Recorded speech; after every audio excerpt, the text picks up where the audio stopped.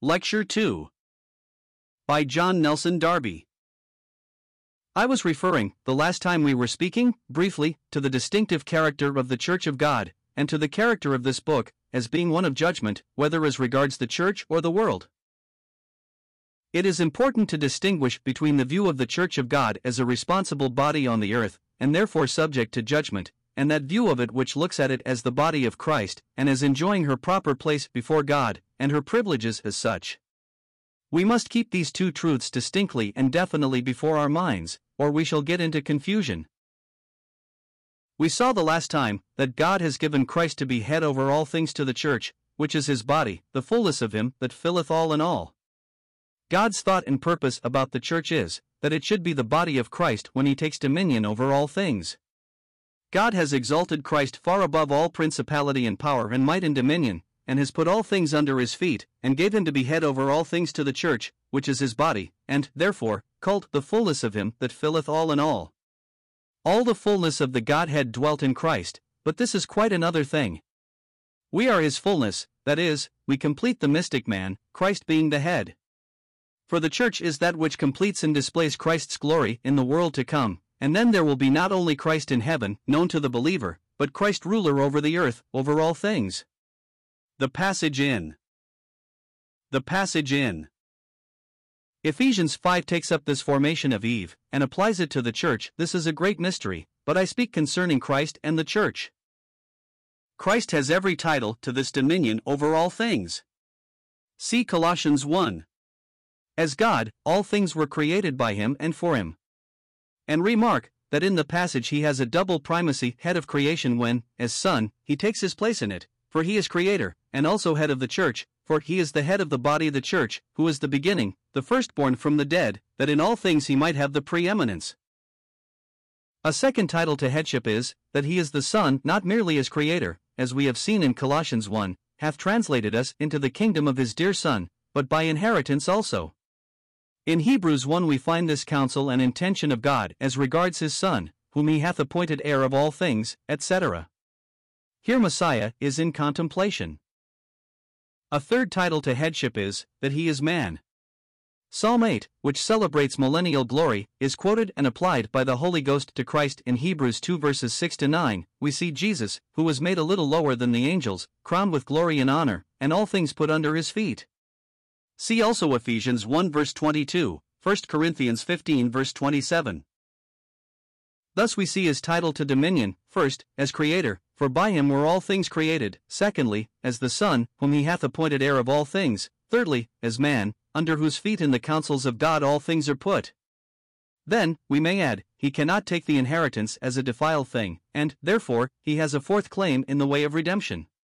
His title is to a redeemed and purified inheritance, the heavenly things themselves with better sacrifices than these.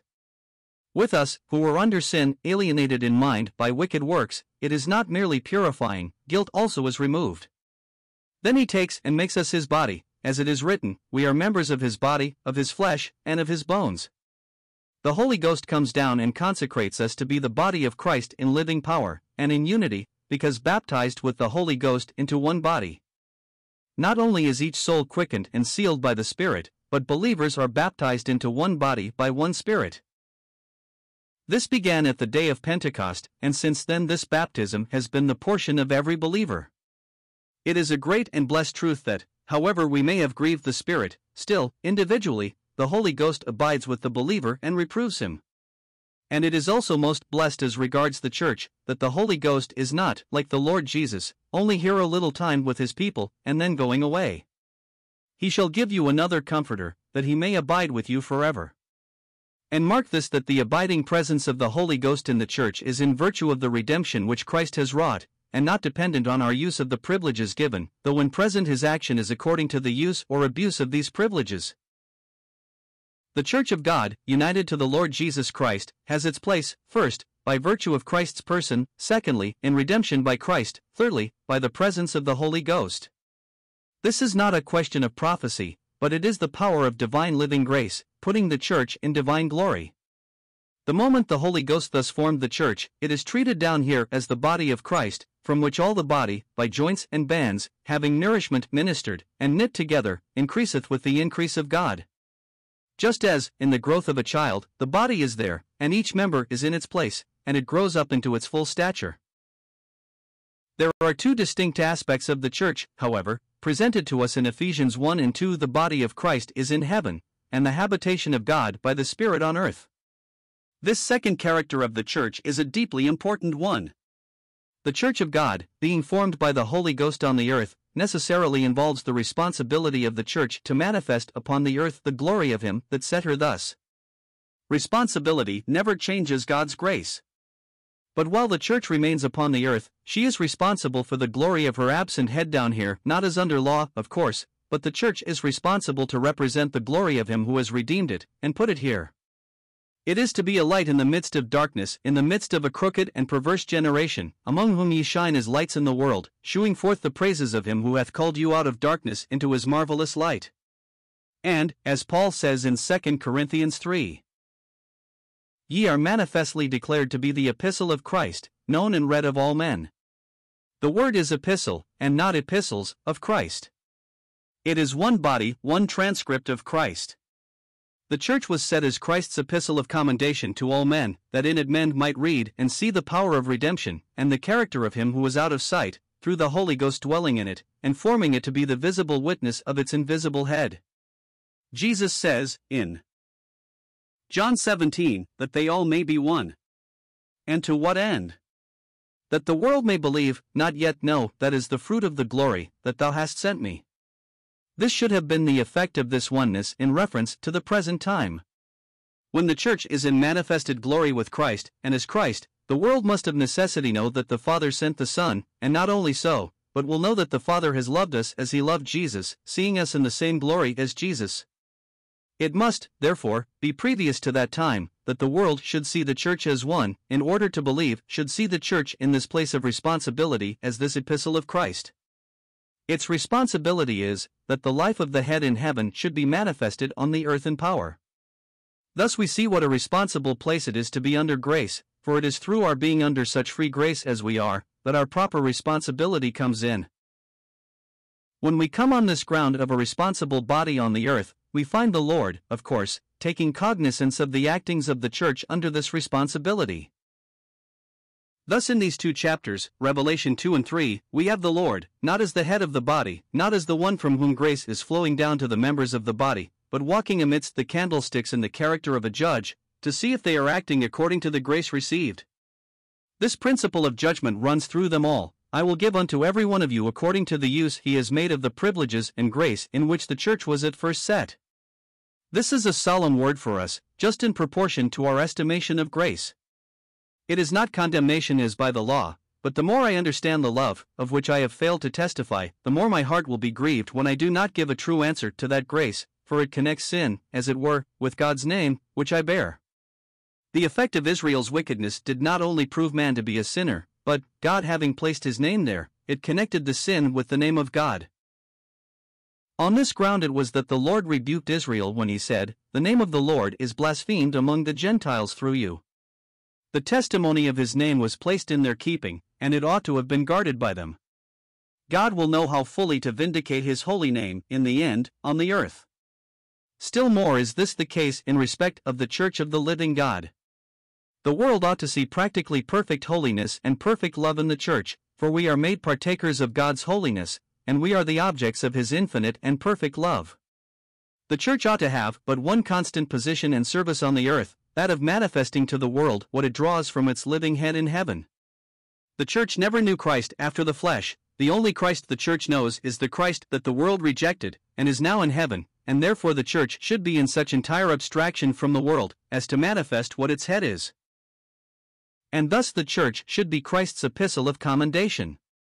And note the force of the word epistle here. The world ought to see what Christ is in you, as the law was seen written on the tables of stone. 2 Corinthians 3, a living epistle, known and read of all men. And the character of our walk will be greatly deepened, according to the extent we are realizing what His grace has done for us, and has called us to. Thus we see the Lord never gives up this in principle. He never departs from that into which the church is called in testimony and witness, though he bears with it in patience. But now we will turn to another point, the use that is to be made of these addresses to the churches. There are two things on the face of the matter.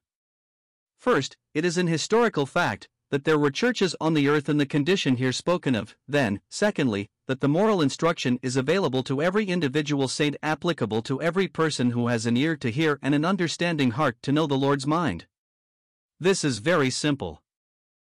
But if we go on farther, we shall find that there is significance in the number of the churches that are addressed. The number 7, being the symbol of perfection, is the number often used in this book: 7 seals, 7 trumpets, 7 vials. Thus the choice of this number marks the complete circle of God's thoughts about the church, as responsible on the earth according to the grace in which it has been set there. It is not that there were only 7 churches or assemblies on the earth at the time these addresses were given, as we know, for instance, of Colossae and Thessalonica, and so many others, but these and all the others were left out, because they did not furnish the moral elements which were needed by the Holy Ghost for this complete picture. When thinking of the unity of the body with the head, we get into privilege, and not responsibility, the life of Christ and the glory of Christ as the measure and the end. But these chapters present the actual and diversified state of the church. The next point is that these 7 churches are taken up distinctively in connection with responsibility, and then, further, they cannot all apply to the whole body at large at one time, because we find such different states among them, and therefore we cannot apply what is said in one of them indistinctively to another, as there are distinctive charges and distinctive promises. We shall find, however, on entering into details, that different parts of the professing church with distinctive characters are spoken of as partially subsisting at the same time. So that we get this, each description does apply, in one sense, to the church at large, yet all do not to the whole church at one and the same time. And therefore you get in these churches either a successional picture of the condition of the church upon earth, as responsible to God from the beginning to the end of this dispensation, in a prophetical way, or a particular state of a part necessary to complete the whole picture, the different aspects that it has presented in the world until the Lord spurs it out of his mouth. Then, you will say, how can the church be spurred out of Christ's mouth, when the church is the body of Christ, and must be with him in the glory? That is true, if you speak of the body of Christ, but the church as an external body on earth never loses its responsibility, whatever its characteristics may be. Looked at as on earth, it is responsible for its conduct. If the unworthy servant did not do his master's will, he was to be treated, not as being not a servant at all, but as a hypocrite according to the position in which he was found, though not as being really such, for servant he was none really. It was not said to him, you are no servant, but, cast ye the unprofitable servant into outer darkness, and appoint him his portion with the hypocrites. Thus he was taken up and condemned on the ground of his profession. So it was with Israel. They were formed by God to bear his name before the world, they failed, they were dealt with as responsible, and were set aside, as looked at under the old covenant. The word to the barren fig tree was, no man eat fruit of thee hereafter forever. The fig tree might bear leaves, but when the Lord came seeking fruit, finding none, he said, let no fruit grow on thee henceforward and forever, and presently it withered away. Thus Israel, as a vessel to bear God's name unto the world, was set aside, but this did not touch the question of God's faithfulness. He will restore Israel in the last days, until then grace still flows on, taking up the remnant from among them as the true seed of Abraham, only in better privileges, for if Israel as a whole be set aside, then God sets up the new thing, and out of the Jew and Gentile the Lord added to the church daily such as should be saved. The question here is not as to the certainty of individual salvation, but about the vessel God is using to bear his name before the world. Individuals who believe will go to heaven, but the vessel of testimony, having failed, must be broken. God has long patience with it, but if, after all that has been done, it only brings forth wild grapes, it must be cut off. Doubtless there is a faithful remnant taken to heaven, but the vessel is cast off as a visible public testimony on the earth. In Romans 11, we see how God puts what he has formed at present on the earth to bear his name, in the position of a public visible system on the earth, as he did Israel. Behold the goodness and severity of God, on them which fell, severity, but toward thee, goodness, if thou continue in his goodness, otherwise thou shalt be cut off. God can cast off the professing church in perfect consistency with what he has revealed himself to be, because it is not a question of his grace and goodness, or of individual salvation, but simply and only of responsibility. And this it is which makes his dealings with these churches a deep and positive warning to us, as the very same principle applies to Gentile as to Jewish testimony. God will accomplish to the very word every promise he has made to Israel. Yet we all know as a plain fact that God has cast off Israel as visible witnesses to bear his name to the world. And he will, in the same way, cast off the church if it fails in its responsibility on the earth. Thus we see how God maintains his government in respect to the testimony which his people ought to bear under every dispensation, and that, while individual salvation is forever secured to individuals in Israel and the church, both will be set aside as to their public visible testimony. Thus we get not only responsibility but the results of failure. We will now take up the positive example and warning that God gives us in the word to Ephesus. It is of course a great means of strengthening the soul, its being instructed in the ways and actings of God in the Scriptures, but it is a source of joy to myself to get the immediate application of truth to my own soul. General principles of Scripture are very blessed, but the individual application of truth to the heart and conscience is still more happy. In these addresses to the churches we have, first, the character of Christ, which is always adapted to the state of the particular church. Thus, in the first, to the Ephesians, as a matter of general application we have, he that holdeth the 7 stars in his right hand, who walketh in the midst of the 7 golden candlesticks, that is, Christ revealed in the particular character in which he exercises judgment. Secondly, in each church we see the special character of the trials of the faithful. And, thirdly, a special promise is given to sustain the faith of those under the trial. Thus it is all suited grace and mercy to meet the special circumstances. And then, fourthly, looking forward to the time of fullest blessing, we see the portion given to him that overcometh, when Christ has taken the saints to himself. The churches are divided into 2 portions, 3 churches in the first division, and 4 in the second. This is a point of great interest. The church generally seems to be addressed as such in the first 3 churches. That is, saints, though having to overcome, are looked at as in the body at large, the little remnant more distinctively apart in the latter 4. Thus, through this division also, we get distinctive characteristic parts of the professing church. In the addresses to the first 3 churches, the exhortation, "He that hath an ear let him hear," precedes the promises to the faithful overcomers. In the latter 4 it follows the promises. In the first 3 the hearing ear is spoken of in connection with the general testimony to the church before singling out the faithful remnant who overcome. In the last 4, the exhortation follows the overcoming. In the first 3, also, the coming of the Lord is not spoken of, but for the same reason as for the greater distinction of the remnant. With the 4th, attention is directed to the coming of Christ. This was now the remnant's hope, not the return to primitive order. The public professing body was utterly corrupt. In the former 3, the thoughts of the church are, as it were, called back to the original condition and standing, a condition which was held out as one to which it was possible it might be restored if repentant. We were remarking, in the last lecture, that God had 2 standards of judgment in dealing with a people placed in responsibility, either the grace which has placed them there, and, therefore, the thought of restoration because of this grace, and according to the standard it has given, or the glory to which they are called. In the first 3 churches we find the former of these. But in Thyatira another thing comes in. The church as a whole has proved to be in a hopeless condition. I speak of the church in testimony here as a visible body in the world, and then the individual hope is always given, and the address of the Spirit is specially to those that overcome, and, as may be seen, the coming glory at Christ's return held out as the encouragement. And therefore in Thyatira we get this distinctive hope held out to the remnant, that which ye have, hold fast till I come. With these general truths I would also remark that in the address to the first church, Ephesus, we see the general character of Christ as exercising judgment, holding the 7 stars in his right hand, that is, holding all the authority and all the power, walking in the midst of the 7 candlesticks, the churches going round to see whether the lights were burning brightly, giving out that true light which he had lit up.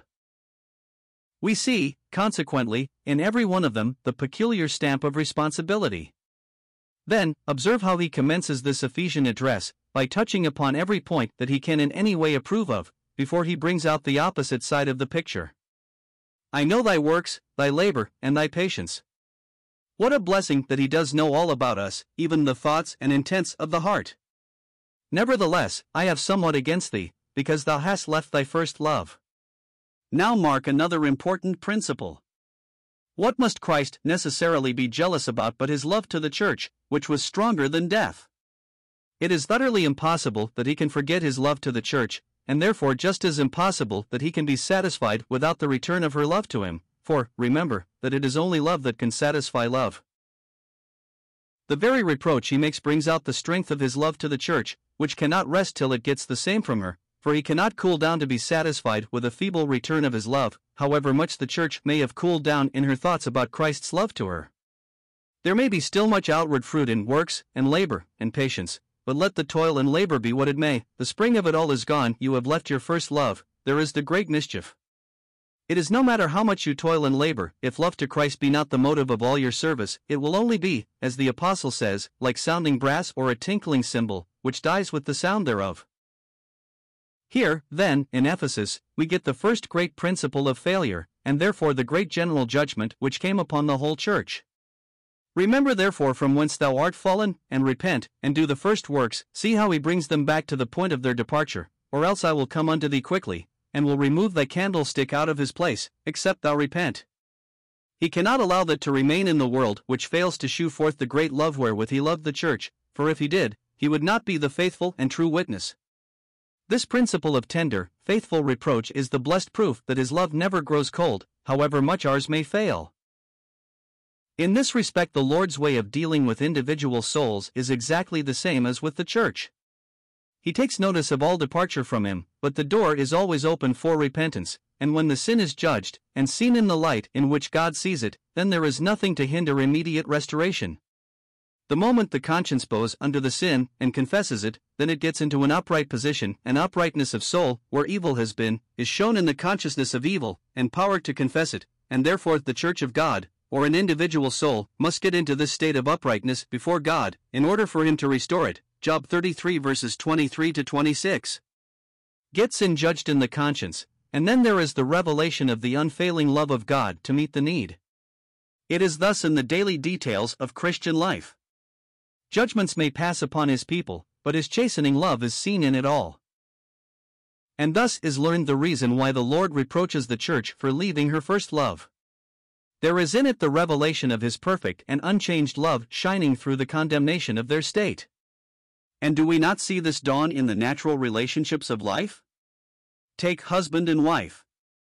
A wife may take care of the house and fulfill all her duties so as to leave nothing undone for which her husband could find fault, but if her love for him has diminished, will all her service satisfy him if his love to her be the same as at the first?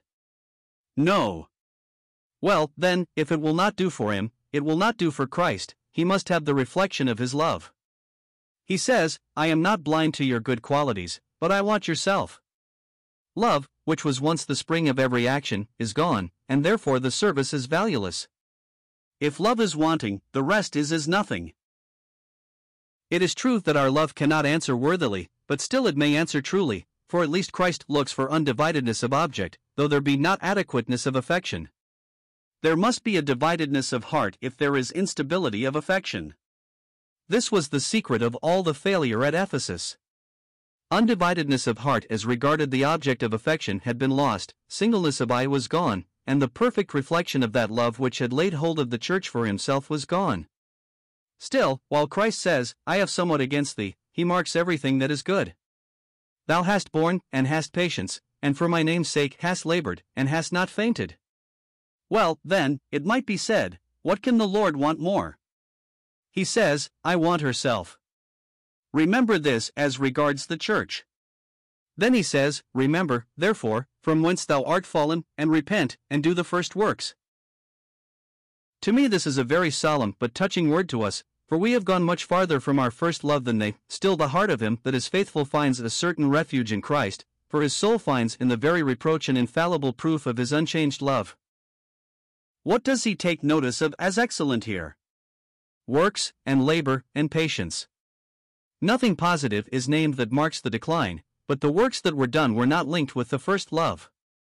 And here let us observe that the church has a positive service very distinct from what the Jews ever had. God was not looking for the Jews to go out in love, but the church, having received grace, is to go forth in grace to call poor sinners in. The Jew had the law as a wall to keep righteousness in, but no open door for love to flow out. Take the Thessalonians, who, in this, are in direct contrast to these Ephesian saints, and who were in the freshness of their first love, and what is noticed in them? Their work of faith, and labor of love, and patience of hope in our Lord Jesus Christ, just the very same things that are commended in Ephesus. What was the difference, then? Not that they had no works, but that the true spring of them was gone, while in the Thessalonians the spring of it all was in full play. The three great principles of Christianity, faith, hope, and love, were all at Thessalonica, that is, the full link of the heart with the source of power. The faith which characterized their work kept them walking in communion with God. The love which characterized their labor linked them with the source of power. And in the hope which characterized their patience, we get the coming of the Lord as the object before their souls, for their patient waiting in service. Thus, in the Thessalonians you get spiritual power, Christ Himself as the object, and love characterizing it all. Suppose I go laboring, and the spirit of love is in my work, what a difference there will be when the whole service is stamped with the character of this love. If it is only in preaching the gospel, how fully shall I set forth God's love to a lost world, if the love of Christ is freshly springing up in my own soul? But alas! How often have we to reproach ourselves with going on and around of Christian duty, faithful in general intention, but not flowing from the fresh realization of the love of Christ to our souls? But righteousness and true holiness, and the aspect of the church in connection with these characters of God, have their place as well as the love which is His nature. Thou canst not bear them that are evil. The natural, the normal state of the church is the full power of good in the midst of evil, giving a bright testimony through divine power. The church ought not to be the place where good and evil are in conflict within, but in such a state as to be the manifestation of good in the midst of evil. But suppose a decline, then there is a question of evil within. Out of his belly shall flow rivers of living water is the only right state of the church. This is its primary and only absolutely own state. Next comes power to remove the evil and make it an occasion of blessing when it does arise. See Acts. But if it ceases to be thus, then a question of evil within it arises, as here, thou canst not bear them that are evil. Now evil had come in, or this would not have been said. There was no longer this overflowing stream of goodness, but, the stream having got low, it was a painful process to navigate it in safety and blessing. The banks were broken down, and evil had come in, or there could not have been this question as to evil. Take the case of Ananias and Sapphira. They wanted to get the character of devotedness, for such the church had, but without the cost of it. Thus hypocrisy had come into the church, but the power of good was there to expose the evil which sought the character of good for credit's sake. Love of money really governed them, modified by the love of church reputation. And the Holy Ghost's presence must be manifested in judgment. This was a sad beginning, when the good has to be characterized by the conflict with evil, instead of the good being manifested by keeping evil out. Then as to doctrine, it is the same thing, this thou hast that thou hatest the deeds of the Nicolaitanes, which I also hate. Patience had to be exercised. We see at once that it is not the first state, joy over that which is good, but a work of patience which was needed, and we have specially to look at this characteristic in our walk as Christians. That which characterizes power individually is patience when the time of conflict with evil begins. But then we get another principle. There are cases in which Christ approves hatred. Thou hatest that which I also hate. The doctrine of the Nicolaitanes brought in a license to evil with the character of grace, thus putting into association Christ and evil. And this is a terrible thing, the bringing in that which associates God with evil, for Satan would imitate or counterfeit grace, and thus associate God with evil, the very thing that God says, my soul hateth. We have seen that the character in which Christ is presented is connected with judgment. He is walking amidst the candlesticks. And here, being the general and introductory church, the judgment also is the general resulting judgment. The warning therefore is, that the church will be removed. In sum, we get the 3 points, responsibility, failure, and consequent judgment. Then, with respect to the promise, to him that overcometh will I give to eat of the tree of life, which is in the midst of the paradise of God, the paradise which he has made for himself. It is not the paradise in which God visited man to see what he was doing, as he came to Adam, and if doing well, he was to allow him to remain, but if evil, to turn him out, but it is God taking man into his own paradise. What a difference between the paradise of man, into which God came and found sin there, and so cast man out, and the paradise of God, into which man is taken as the result of redemption, to go no more out. There are no two trees here, there is no tree of the knowledge of good and evil here, we have had plenty of it in our own responsibility. We shall possess it there according to the holiness of God, indeed, in nature we do so already, being renewed in knowledge according to the image of Him that created us in righteousness and true holiness. But there is but one tree, and this the tree of life, the one unfailing perfect source of life in God, and one partaking of it, the result, not of responsibility, but of redemption and life-giving power, and a redemption according to God's own counsels and thoughts, responsibility not being dispensed with, but fulfilled according to Christ's own love. To him that overcometh will I give to eat of the tree of life. Grace had sustained the individual that overcame, and when the church had failed, instead of sailing on with the stream of failure, the heart of the individual saint having spiritual energy to form an estimate of the failure within, and judge it in the sight of God, instead of being discouraged and sinking when others were letting go their first love, they themselves overcame. But then it is well to see that grace did it all. My grace is sufficient for thee. And the result was, that they had their place in God's paradise, feeding on all the ripe fruit the tree of life could produce. In applying all this as a general principle, we find the secret testimony of grace to the hearts of the faithful to be the source of strength. If to me to live is Christ, it is the testimony of unfailing grace that carries me through all trials and difficulties, nay, the greater the trial and failure, the more it brings out what God is to my soul, so that I know God in a way that I never knew Him before, like Abraham, who, when he was tried, offered up Isaac, and then he learned God as a God of resurrection, which he had never thus known before. What a comfort it is to find Christ so much the more enjoyed the more we are in the midst of hindrances, and, seeing the failure, look to Him who never fails. The secret of the Lord is with them that fear Him, and He will shew them His covenant. In Ephesus, then, we find that we begin with the church's failure. Such is the witness of the judge, and the effect of failure will be the removal of her candlestick, unless she repent, and, as to this, she is called back to the first works, or else she will cease to be a witness on the earth. The failure was not in public acting, not in righteousness, refuting false teachers, but in intimacy of communion with Christ in her love. Her works had not diminished in quantity or zeal, their character was deteriorated. Christ knew when there was not the same love to Him in them.